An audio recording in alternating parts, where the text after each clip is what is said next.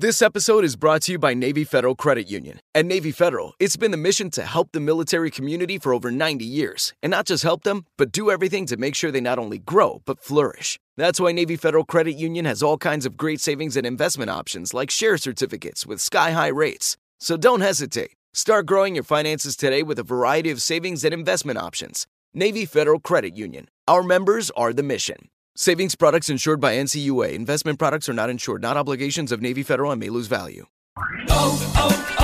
O'Reilly. Are your wiper blades chattering, skipping, or squeaking? Don't let streaks or smearing on your windshield compromise your visibility. When it's time to replace your wiper blades, stop by O'Reilly Auto Parts and see our selection.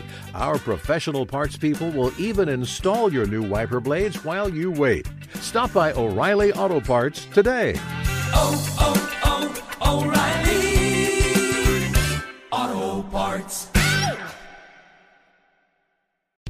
What's the best way to fish like a local? What if you could book a trip with an experienced local guide with the click of a button? Now you can with Fishing Booker. Now anyone can access enjoyable fishing experiences anywhere. Take the legwork out of setting up that trip and explore more than 30,000 fishing experiences at your fingertips. Just go to fishingbooker.com to get started and book your trip with a local guide. That's fishingbooker.com. Fishing Booker. Fish like a local.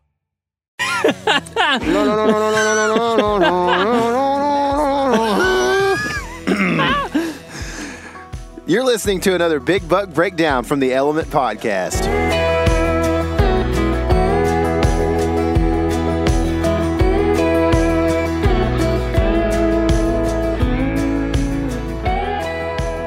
Hey, real quick before we start, just wanted to make mention that Exodus has helped us bring these Big Buck Breakdowns to you.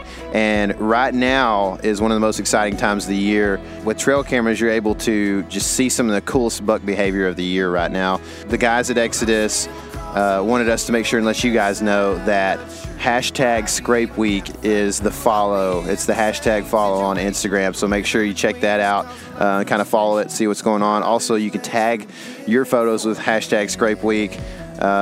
To just be a part of the whole thing that's going on right now. It's a fun time of year for sure. They're going to be releasing some cool content, so check in with those guys. And now let's get to the podcast. What's going on, all my woods people? Casey and I are sitting in the parking lot of a convenience store in Iowa, middle of nowhere, in a hole. That's right. And there goes a forklift with nothing on the pallet, just driving down the road. he might be using that as a means of transportation across town. He might be. Anyway, I got a real quick story for you guys before we get into our Big Buck Breakdown for the day. We walked into this convenience store to buy a hot lunch, and it was subpar at first. I got some kind of bratwurst that was one of the worst that I've had. I wasn't sure if it's cooked. Yeah, they're just the worst food that you can put together.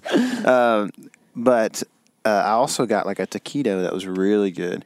And so I was like, I need to go back in there and get one. And Casey's like, grab me one too. So I went in and I grabbed one, and the lady was asking me, I was grabbing them. She was like, hey, are you from Texas too? And I was like, how do you know my friend is from Texas? And so I was like, yeah, I am. She goes, oh, well, I just don't hear your accent like his. And I'm like, yeah, I don't know. We grew up like 20 miles apart. Somehow all those people up there just sound weird. You can't hardly understand them, And so she thought that was hilarious, And so I don't know how much comedy they get up here in Iowa, but that was hilarious to her. And so one of the more comedic things happened directly after that as I'm buying these taquitos. She goes, hey, that's going to be $3.82, I think is what it was. And I was like, okay. And so I pull out $3. Like, you know what? I think I got change from the last time I was in here 2 seconds ago before I scarfed down all these Lunchables. And so I reach in my pocket, and there's a flash. We hunted this morning. So I got a flashlight. And the flashlight has a string attached to it. I got my truck keys, camper keys, whatever else I got. And then I'm trying to dig around and grab change. So I find the change. I start pulling it out, kind of with everything. And my pants are a little bit elastic, so they have like a little stretchy feel to it.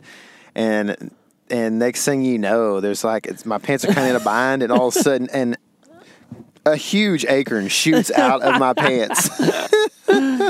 Shoots up like 4 feet. It goes over my head and lands out in the store by itself in the middle of the floor. And I was so embarrassed because I'm just like, man, we're already from Texas. Like, now we've got acorns falling out of our pants that we've been collecting in case we want to grow acorns on our properties one day, like. And it just shoots across the floor, so I immediately just hand my change. I don't look at her. I don't say anything. I'm like, this is embarrassing. I got to go get this thing. And I handed her the change. She gets it was 382 right on the money. So I just grabbed my stuff real quick, and walked out the door, and picked up the acorn on the way out and put it back in my pocket. So it was that was a more embarrassing thing that's happened to me. Yeah, and then I had to go back in after that and get Reese's because we sat around and talked ourselves into dessert. Yep. And she said, "Your friend's kind of weird." No, she didn't. No, she didn't. No kidding. She did not. She did not say that. But she also thought something I said was very funny. Did she? What was it? We talked ourselves into dessert. Oh, yeah, hilarious. Yeah, it's hilarious. But anyways, I like people with a sense of humor. Yeah, man. People that'll laugh at you. It's a good person to have around. Yeah, for sure. Probably won't have her around too much longer. No, I'm not sure she'll be around any more longer than as soon as we pull it into reverse right here. But yeah. So anyway, we've got a guest on the podcast today that is just he kills stuff, man. He's been on the podcast before. Mike Hunsucker from Heartland Bowhunter has killed the largest whitetail that I like. The whitetail I want to kill. You know what I mean? Like if you just could say, if this deer that the deer of my dreams walked out, this is what he would look like. To me at least. A lot of people like a big non-typical or whatever, but this is just like the prettiest and like largest just animal of all proportions that you could imagine just about, dude. He's freaking toad. Yeah. Yeah, and we saw like this whole thing go down on Mike's Instagram story, and as soon as I saw that where he was hunting, I was like, Tyler, this place looks awesome. And then like it's one of those times where you feel like such a weirdo, but like you're following someone's social media so closely because they're about to smoke one, and he smoked the biggest one. Well, let me tell y'all something. Don't follow our social media because we might not be smoking anything. There's a whole lot more laughing and just falling in creeks and stuff going on our social media than dropping acorns in public. That's right. Yeah, that's right. I don't know. We should have got it done last night, man, and that story will come up here in about a week. But anyway, we're gonna give it one more try this evening, and we're heading back for a couple of days home, and then it's back at the grind again a few days after that. So anyway, this guy got it done out of state, and he does a lot. So maybe that'll give us some kind of inspiration or motivation or even information to get something done. So anyway, let's go get Mike on the podcast here. She's red. All right, so now on the phone we have Michael Hunsucker from Heartland Bowhunter. Mike, what's going on, man? You doing the dad life right now? Oh yeah, hey man, how's it going? It was pretty good, man. I totally. We were talking just off air just a second ago, and we there's like a definite just calling inside of you that's like, you know what? When I'm in between trips during this time of year, I've got to figure out how to like be a good husband and dad and everything else. So it's a unique dynamic that we have as dads for sure. Yeah, no doubt. You got to find a good balance for sure. Yeah, that's a tough thing, man. We should have you on sometime maybe to talk about that on a big episode because that's something that I feel like doesn't get enough press and is also a very hard thing to figure out. It may take some reliance on each other as brothers to figure out how to become good dads during hunting season. So exactly. Yeah, no doubt. Anyway, dude, you had some pretty awesome luck recently. KC actually was the one who told me that you guys or you in particular, were seeing some really big deer out of state, and so I started checking in on you. And the deer that you shot, I believe, you had some little clips of him that you put on Instagram maybe like a day or two before you actually shot him. And I was like, I texted KC, I was like, dude, that whitetail that he is seeing is outrageous, man. So anyway, talk about that deer, man. Talk about the experience. Yeah, so it was a pretty cool experience and hunt overall. Actually, a friend of mine who is a rancher out there in Colorado, they just picked up this new place, and they have a ranch in the mountains where they have deeded acreage where they run run cattle in the mountains on public ground, but or on state ground, but they have the deed from the state. And so they, in the wintertime, they turn these cows out to winter pastures. And they picked up this new property that's on the Arkansas River. And he had contacted me, and we did a mule deer hunt together 2 years ago. I went out there and we had a good hunt. We didn't end up getting a mule deer, but we saw some giants hunting public ground there in Colorado. But he had contacted me. I was like, "Hey, we're gonna pick up this new ranch. It's on the river. It's got whitetails and mule deer. It should be really, really good. I don't know much about it, but you're welcome to come out and hunt it. We're gonna try to get some stands up on it this year and start trying to figure it out." And so I was all about that. I guarantee you. I was like, "Yeah, this sounds awesome." He sent me an aerial. I got to looking at it, and I was like, "Oh man, this is like kind of what dreams are made of." It's got just basic big cottonwood river bottoms, and so I was in on that. So he actually put some cameras up. He's not a huge whitetail hunter, but he put some cameras up this year and started and hung some stands and kind of got some nice deer on camera and was sending me some pictures. And he's like, "Man, I think we'll have a good hunt." And so anyway, I packed up and headed out there and loaded the trailer down with stands and cameras, and we kind of tore apart the property. We got there. He kind of gave us a quick lay of the land, and we drove the ranch roads and just kind of looked at everything. And it was a little different than I was expecting. Actually, I was kind of expecting it to be like alfalfa and it's a lot of irrigated crop fields, and so I knew that going into it. But they closed on the property late this spring, and so they weren't able to get like all the production they wanted in there. They weren't able to get the alfalfa and corn, that type of stuff. So there really was not much food at all. There's one big pivot on the property, and that was in forage sorghum.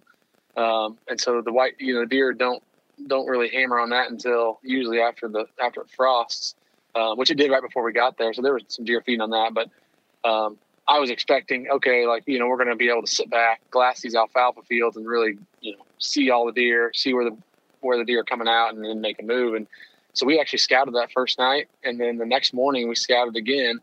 And the first night we saw, 15 deer, maybe not a ton of deer. The next morning we saw like 2. I was like, man, what is the deal? This is so weird. But it's all, so it was all a lot of overgrown pastures and stuff like that, so really, really thick. So I was like, man, they could be hiding anywhere. And so we kind of started the hunt on one side of the property that kind of adjoined the neighbor's property there that had some standing corn. And I was like, they could be in that standing corn too, so that could be part of the deal. And so we started in that side of the property, found a really cool, the deer were crossing, basically there's this big levee that ran all along, it kind of parallels the river, and it's irrigation canal that runs up to the ranch there. So that's where they get their water to irrigate the fields. And we found a few areas where the deer were really keyed on crossing that levee. They had almost like cut a trail through the levee. And so I put a reconics on each one of those. We found like 3 or 4 different ones, and I put a camera on every single one of them. And we hung some stands for some different winds based on what was in the forecast. And hunted that first night and had an awesome hunt, man. We saw so many deer. They literally just popped out of nowhere. Like you're sitting there, you could see for, 100 yards in all directions. And all of a sudden you just look up and there's a deer. Like it was this really tall sunflower in this tall grass, and they just hide in it. So it was pretty cool to see that we were like, basically, we were missing that from the scouting perspective. And, but as soon as we got in the stand and we're close to that, we could, really see them. And so that first night, I don't think we saw a shooter, but we saw a ton of deer, and they were moving really, really good. Hunted the next morning and got eyes on a giant, 2 big mule deer bucks hanging with a group of 4. But one of them was an absolute giant. He was a big 4x4 or a 4x6 with a drop time. And this is actually the deer that I ended up having the encounter with in the last day. But so the hunt kind of went on. That second night, we hung a stand for a west wind because we had an east wind before that, and so we hung a stand for a west wind where it's different levee crossing, but a spot where it looked really good, and we got set up right there and had encounter with the buck for the first time. So that's like that night, literally, it was just like deer started crawling everywhere and shooters, big deer. Like it was like, what the heck? Where are all these deer coming from? Like I look up and there's a big whitetail, 155-inch 8-pointer. And then I look up and then there's a big 4x4 muley. And I look up and then I see this giant whitetail buck coming across the field. I think we saw like 4 whitetail shooters and 2 muley shooters, all big mature deer. And I was like, what is going on? Like, this is crazy. At any point, did you think you were dead? Yeah, I was like, did I die and go to heaven? What is this? And part of the deal was, I'll get to that point, I guess. But so these deer are all coming and they're crossing the levee like a couple hundred yards in front of us. And we're watching them and we're like, dang, man, we're like, oh, we just need to be right there. We need to be right there. And, none of the deer were coming in range. And so we're kind of like, man, we need to move the stand where we need to be, blah, blah, blah. And I look up and here comes that whitetail. He turned and he come towards us.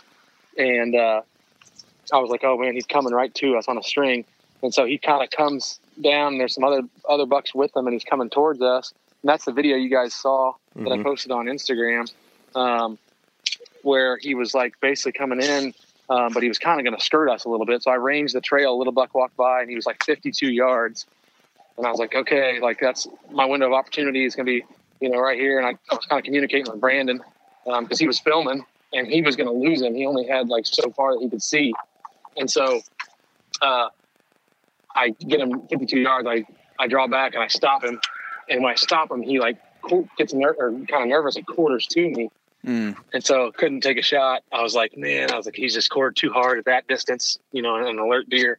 I was like, I'm not going to take that shot. And so then he takes a few more steps. I stop him again. He does the same thing.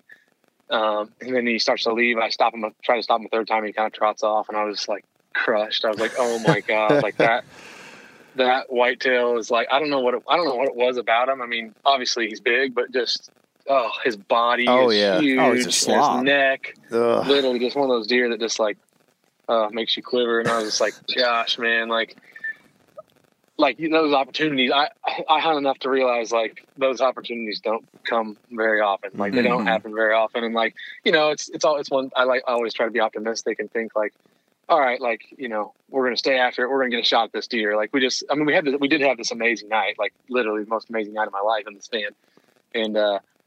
And so I was optimistic, but at the same time, I'm realistic. I realized like those deer don't slip up very often, and he didn't spook terribly.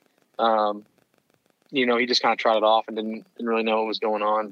So I tried to remain optimistic, but at the same time, I'm pretty real about knowing that it may never happen. So actually, that same night.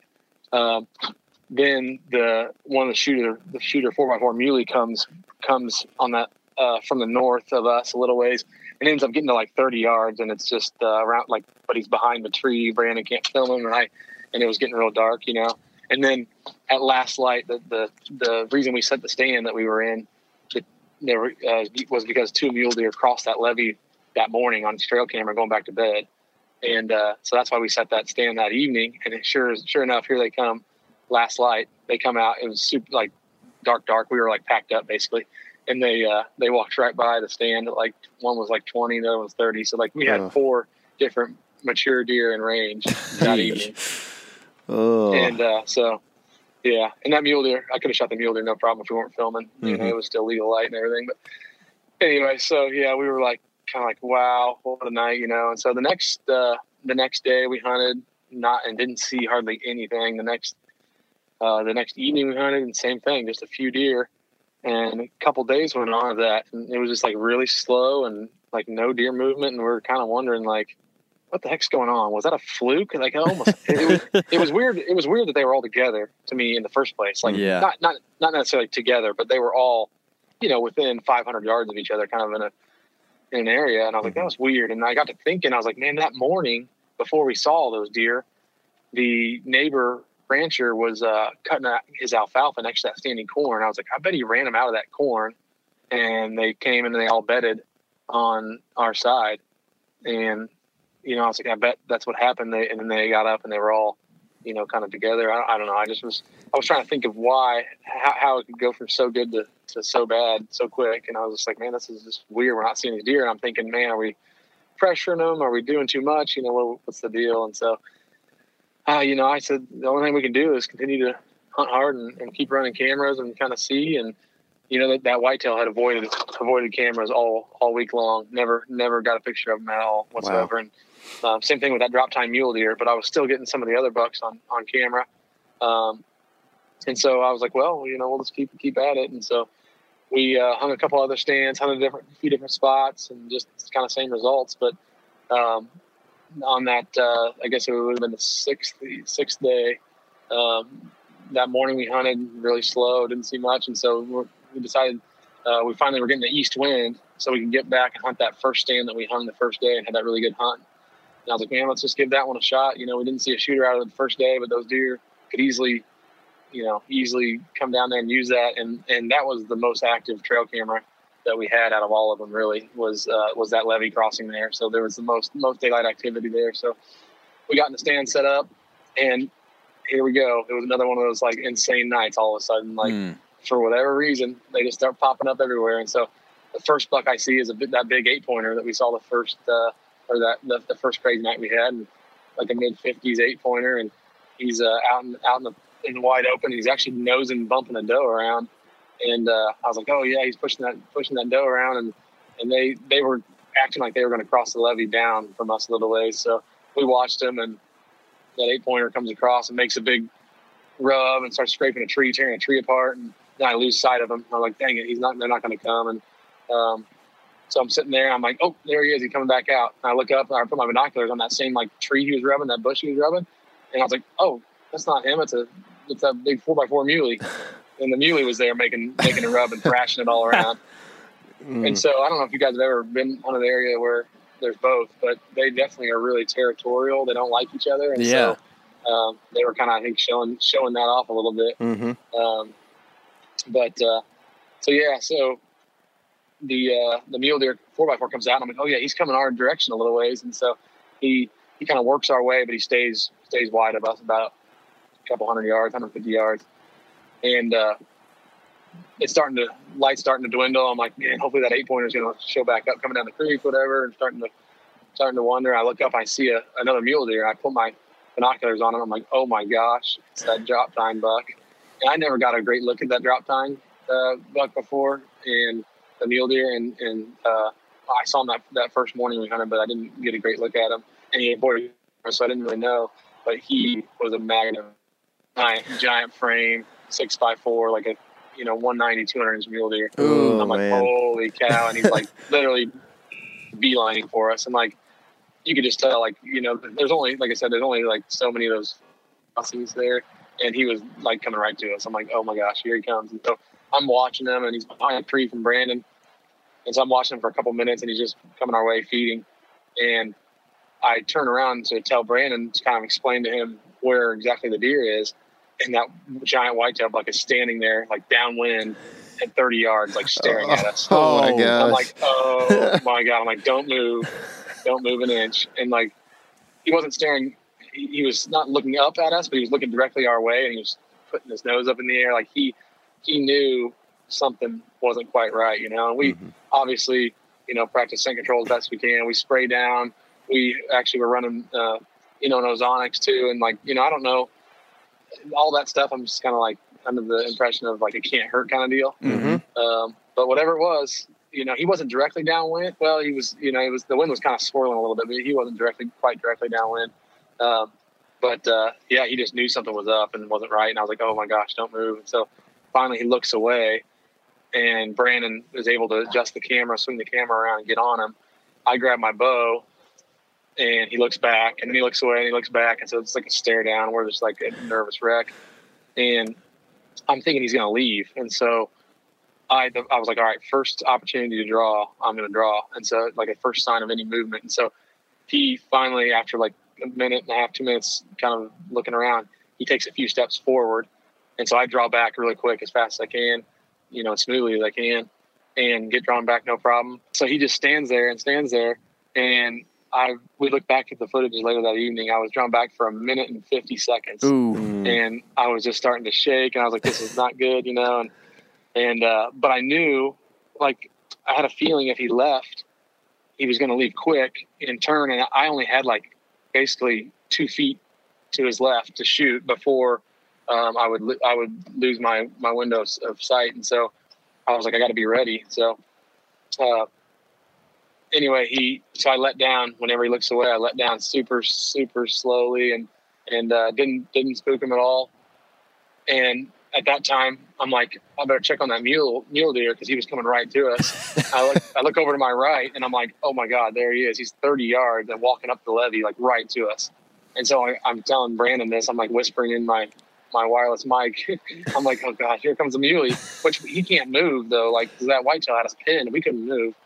And so I'm trying, like, all these thoughts are going through my head. I'm like, oh my gosh, like I wanted to shoot the whitetail, like no doubt. And it's like, it's hard to say. It's hard to pick between what are the odds you think you'd be, presented with that choice to pick between a 190 muley and a 180 whitetail. But I was like, okay, but also like I'm not dumb. Like first opportunity I get, I'm taking. So either deer, but we just couldn't move to get on the mule deer. So about that time, that mule deer pops up on the levee like 25 yards, and that buck sees him. And the whitetail buck sees him. He kind of like postures up and it's like, oh, what's going on here? And like I could tell his demeanor completely changed. It's like I got my bow ready to draw back again, and sure enough, here he comes. He takes a few steps. I draw back, and he's like to us. But then he turns to walk right down the road. There's like a ranch road on the levee there, and he turns to walk down the road to go towards that mule deer. And finally got broadside, and I just held it behind his shoulder, touched it off, and watched the arrow. Just looked like a perfect shot. I was like, we lost it, man. We were so jacked in the tree. The mule deer runs off to like 80 yards, and I like, grab my binos and look at him, but he didn't really know what happened. But we just absolutely lost it. I was like, oh, just the shot, everything just looked perfect. I was so jacked. And so we pack everything up, and we look back at the footage. I was like, let's look at the footage. I was like, I'm 90% sure, it's a perfect shot. I heard him run off. Sometimes, when you double lung a deer, you can hear the lungs just sloshing. Yeah. And I was like, oh yeah, he's done for. So we play the footage back, and I'm like watching it, and he runs off. I see my arrow sticking out of him. I'm like, oh no. And so like I play it back frame by frame, and I see, oh my gosh, I hit him in the shoulder, and I'm like, oh my gosh. So my stomach just like starts turning. I was like, it went from like elation to like, oh yeah, no problem. We're going to find him. He's not going to make it anywhere. To like, oh my gosh, like hit him in the shoulder. Like it's, I'm shooting a 2-inch kill zone, expandable broadhead, which is a big broadhead, not one you want to necessarily hit him in the shoulder with, but I'm also shooting like heavy 475 grain arrow, and I was shooting that Realm SR6, so it's pretty fast. So like a lot of kinetic energy. So and it was 18 yards. So I was like, all right, like come on, But the light had not turned off though the second it hit him, and so you just could not tell the penetration. And I was like, oh man. So it was a mix of emotions, and so I'm like, all right, let's get down. We waited I called my wife and called Tony and told him the story, and then we waited probably an hour, and got down and started looking for blood, and I started finding a little bit of blood, and all of a sudden I find some blood, and I'm like, I'm almost certain looks like two sides, like it's coming out both sides. I'm like, oh, that's a great sign, And I didn't want to push it though. I didn't want to bump him, and so I'd gone only like 15 yards, and I go about 5 more yards, and I find the arrow laying there. It came out, and so I grab the arrow, look at it, and it looks like I got about 18 inches or maybe 2 feet of penetration. I was like, oh yeah. I was like, this is no problem. He's done for. So I was like, I'm gonna go a little further, but it was like it's super dry there. Everything's crunchy and loud, and so I was still a little hesitant to push it too hard. But I wanted to see what the blood looked like once the arrow fell out, and didn't take long to see. Like once he slowed down a little bit, the blood was coming out of both sides. It was gushing pretty good. I was like, oh yeah, he's gonna be right up here. And sure enough, we go about 50, probably 100 more yards. He probably went about 150 yards total. And there he was laying there in the grass. I could not believe it, man. It was, oh man, it was a surreal experience and feeling for sure. That's crazy, man. That's yeah. I guarantee you there will be a story or a question that comes up on our trip to Iowa here soon that is similar to what you encountered, where it's like, all right, a 190 mule deer shows up, and you have also a 180 whitetail in range. What do you shoot? You know, like that's just something that you just do, you know, in the truck, and you never really think it's going to happen, and it actually happened to you. yeah, literally both the biggest deer of my life, either one of them, both, you know, biggest whitetail of my life, biggest mule deer of my life, both standing there, both in bow range like that. You know, that's just, you don't even dream. That doesn't happen. Yeah. Oh man, that's crazy. That's nuts. So Unreal. Cool. So cool. So when you, I know, I like the way you guys go about it, man. Like, in a game that seems to be like so much about just like public land, and you hear all this big hype about it, you guys still are like getting permission and going and hunting private, and just, and you know, just like still scouting, still hanging stands, still moving stands, still putting up cameras and figuring deer out. Like that, it's real hunting. You know what I mean? It's still the real deal. And so I guess for me, as I've watched you guys throughout the years, I see you go and hang stands kind of prior to a hunt a lot of times. You know, how can you talk about that process of like what you guys, why you guys are hanging stands, and like how long does that take? Do you lose a whole day when you get somewhere basically hanging stands and cameras and stuff? Yeah. I mean, we, you know, honestly, we do it all. I love hunting public ground. I love hunting, you know, we hunt public, we hunt private, we hunt stuff we lease, we hunt stuff we own, we hunt stuff we have permission on. Sure. We do it all. We hunt with outfitters. We do it a little bit of all. And, you know, I'm for everything, you know, I love it all. And yeah, it's funny, you know, cause I got a few comments about that deer, like people like, oh yeah, nice. I'm glad the outfitter had them tied up for you, kind of deal. Like kind of like low blows, kind of like they were just like, oh, cool, big deer, but it was an outfitter, and basically, you know, they just put you in the tree and you killed it. And you know, that was, you know, couldn't be any further from the case. Yeah, I'm blessed to have the opportunity to hunt, you know, this piece of this private property. But and my buddy Tony, obviously, you know, had been there and put some cameras up during the summertime and some stands up, and, you know, obviously, you know, was able to give me some information to get started. But I don't even know if Tony had hunted it yet. I don't think he had hunted it yet, maybe once or twice. So like really we had no information at all. Few trail camera, you know, pictures to look at, but basically nothing. So yeah, when I actually enjoy that. So you talk about like the you know, the stand hanging and scouting, and like for me, like that, all that stuff is what makes it so rewarding in the end. If I just showed up like and went to an outfitter and he's like, oh yeah, this buck's been coming to this corn pile for, you know, 6 out of the last 8 nights, so just sit here, you're good to go, and you shoot the deer. Even if it was a 200-inch deer, like what is, you know, it doesn't really mean as much to you that way, you know. So I enjoy that whole aspect. But yeah, it definitely is time consuming. And so yeah, we got there, we drove out, we left early Monday morning, drove all day, got there Monday afternoon, and basically went, checked out the property, hung some trail cameras, and then that evening we spent, or no, actually we didn't get cameras up the first day. We just kind of drove the property, took a look at it, and then we scouted that evening. Next morning, got up, scouted again that morning, and then that midday we went and started hanging some cameras, hanging some stands. We found those levee crossings, and so yeah, we the first evening and first morning were spent just, you know, hanging stands and cameras, and then, you know, we hunted that evening and then the next morning. So we made sure we hung 2 stands at least that we could hunt that first evening the next morning. And then after we hunted the next morning, you know, we went and hung another stand. And it's kind of a repetitive deal. Every day we were, you know, checking cameras. Fortunately, I was talking about the irrigation on these ranches and how all the irrigation is all around there. And so like there's like some pumps and pump houses, and like there's guys that come and like check the pump houses. And so like fortunately these deer are used to farm traffic. And so we were able to, which was huge, because we were able to basically drive the ranch road every day and drive right to the cameras, check the cameras. We weren't walking around intruding, you know, and causing a bunch of that's what I was like when I was starting to think about it. I was like, man, are we bumping these deer? Are we putting too much pressure on them? I'm like, we can't be. We're not really, you know, doing anything outside of the truck. Sure. And these deer are bedding. They bed in like these, you know, out in these grass holes, basically. Like they're not hearing anything. It's windy. They're thick and they can't see anything. So they can't see anything.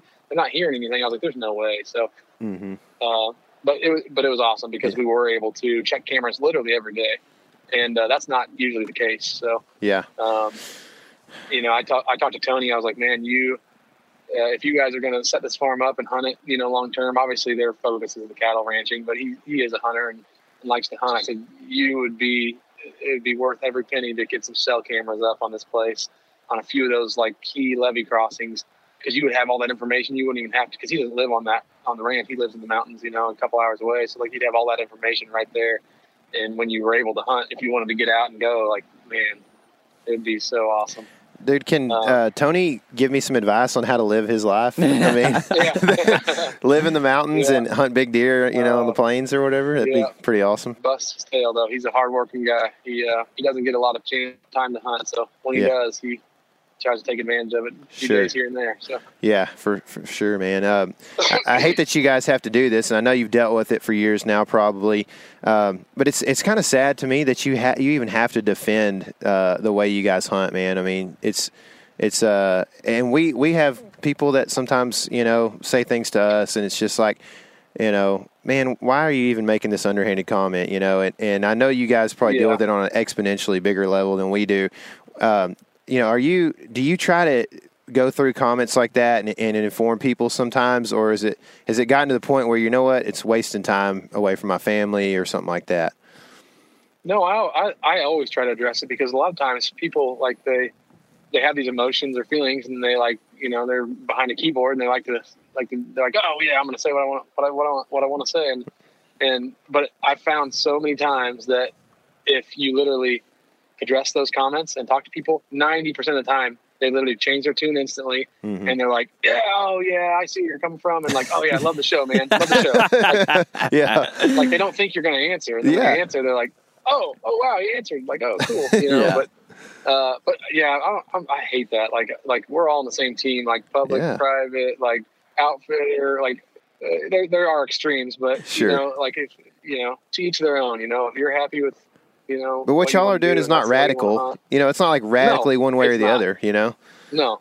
So and like, I don't know. It's just I'm not for bashing other people and taking away from whatever they're proud about. I mean, if you want to shoot a 3x3 2-year-old mule deer and you're stoked about it, then that's so be it. Like it's all personal. So. Yeah, man. It's about just having fun and loving to do it. And I like what you said about not about bashing anyone, and really it's just some people just get jealous because maybe they have to work that day and you don't, or because you have a 190 and a 180 in front of you. like I'm jealous right now. Yeah, man, honestly, like that, when you started that Instagram story, like I didn't care if you shot a big deer or not. I just was living through it, because when I dream about deer hunting, it is in a cottonwood bottom in the plains like that. It is the coolest place ever, man. It's so beautiful, and I love, the way deer act there and stuff like that. But it sounds like you didn't have a lot of information about, what you were getting into, size-wise on their quality of animals,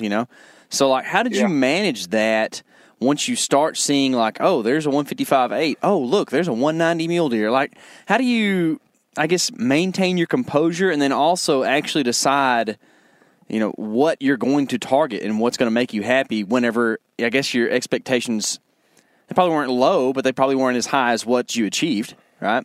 Right, exactly. Yeah, no, I didn't, going into it, didn't know what to expect. And that's why I like to spend a lot of time scouting ahead of time. Like I was like, I want to get a lay of the land. I want to see what quality of deer are on the place, because obviously, I want to kill the biggest, most mature deer there is. That's my end goal. But does that always happen? Like, no. It's not always the case. But you want to get an idea of what to expect and set your standards realistically. So if I got there and scouted and didn't see a whole lot of big deer, and 140-inch mature deer comes by, I'm shooting them, obviously. So, but yeah, so it's every property situation is unique, and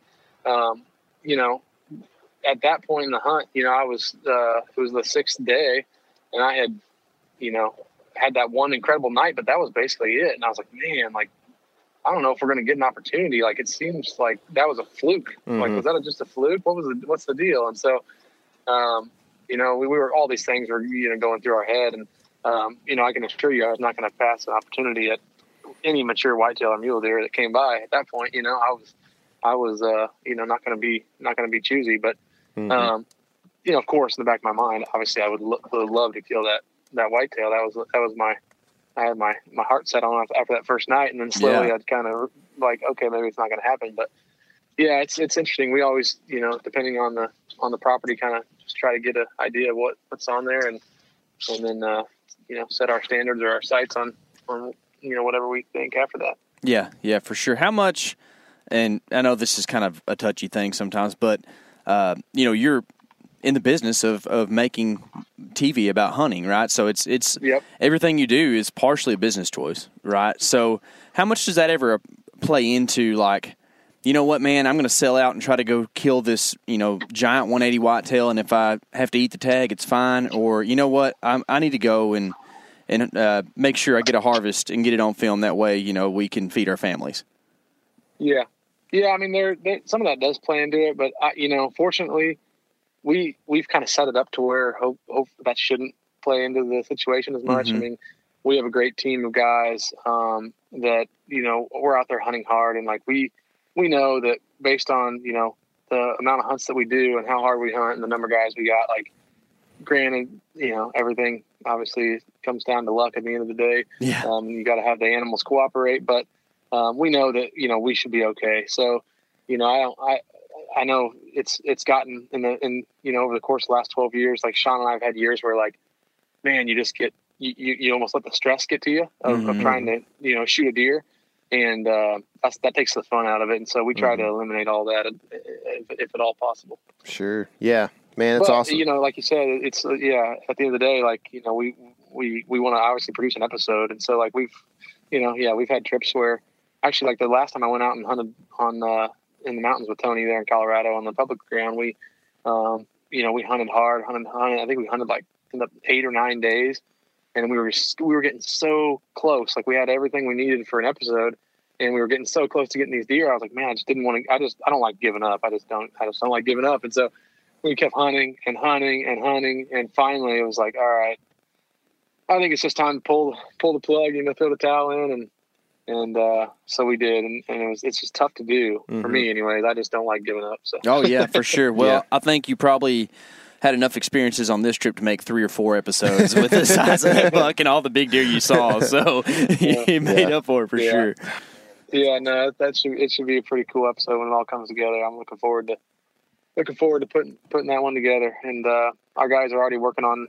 We're gonna do a little highlight recap of the hunt, and they're working on that now. So we'll be releasing that here pretty soon. That's awesome, man. Well, okay, so as far as just content from you guys, what's the best way for us to see what's going on and to see that highlight reel and other things?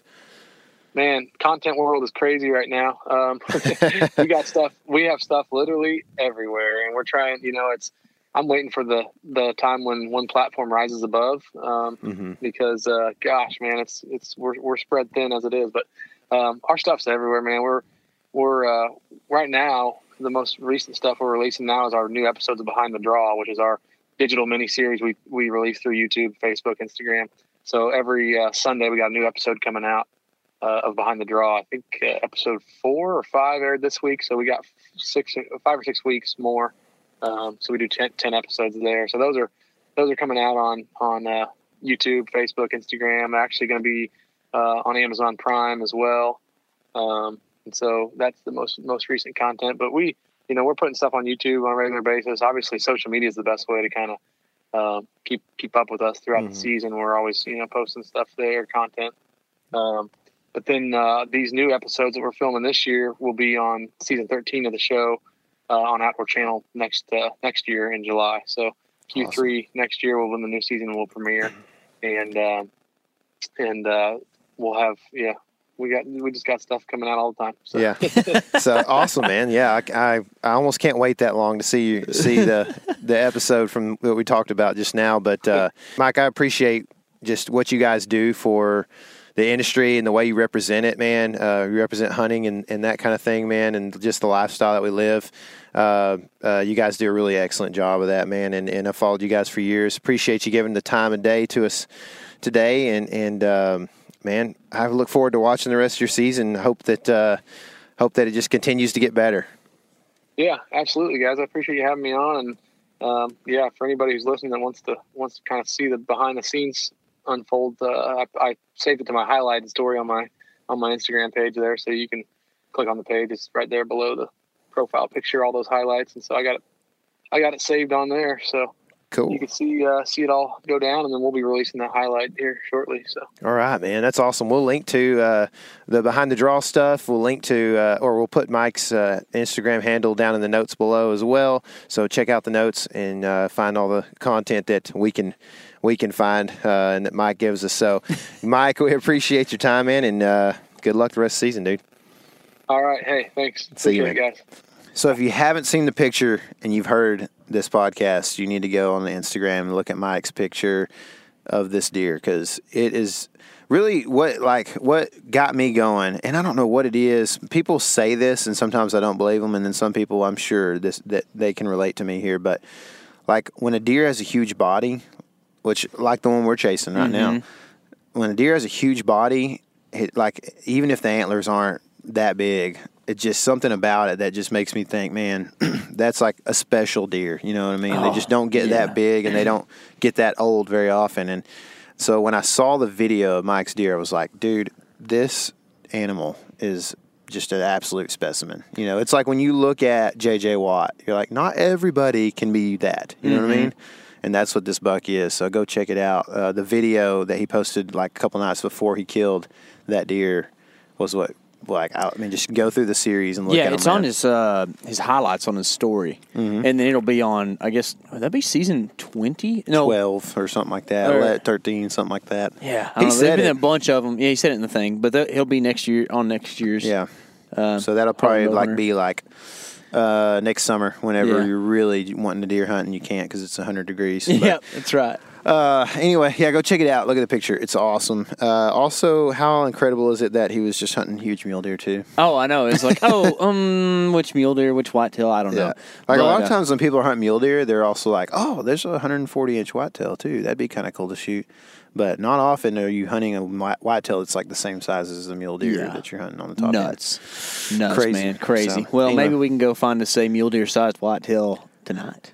I mean, I hope at least body-wise. I'll be happy with that. Yeah. So, anyway, this is our last hunt. We're heading out in the morning, and we're going to get back after it in a few days. I'm sure we'll actually probably be hunting in no time once we get back. It's just probably be local, you know? Yeah. So. I mean, I'm going to try to hunt on the first for sure. It's kind of my plan that morning. If I can. All right. Well, anyway, follow along with us on social media and stuff. I'm sure really the Instagram stories is where we post our kind of day-to-day things that happen. And then as we don't have a huge team to just pump out a ton of content this time of year. We're just hunting a bunch. So we'll try to get it out as timely as we can and as soon to you as possible. But it may be a few days after it actually happens, and that's just that's the world we live in. So hopefully you guys can have a little patience, and I hope that it jacks you up to see some of what's going on with us. And remember, this is your element. Living it. I've always heard blood is thicker than water. It's why she moves so slow when you look down upon her. Well, I can see it cross and it still looks the same. It's a rain.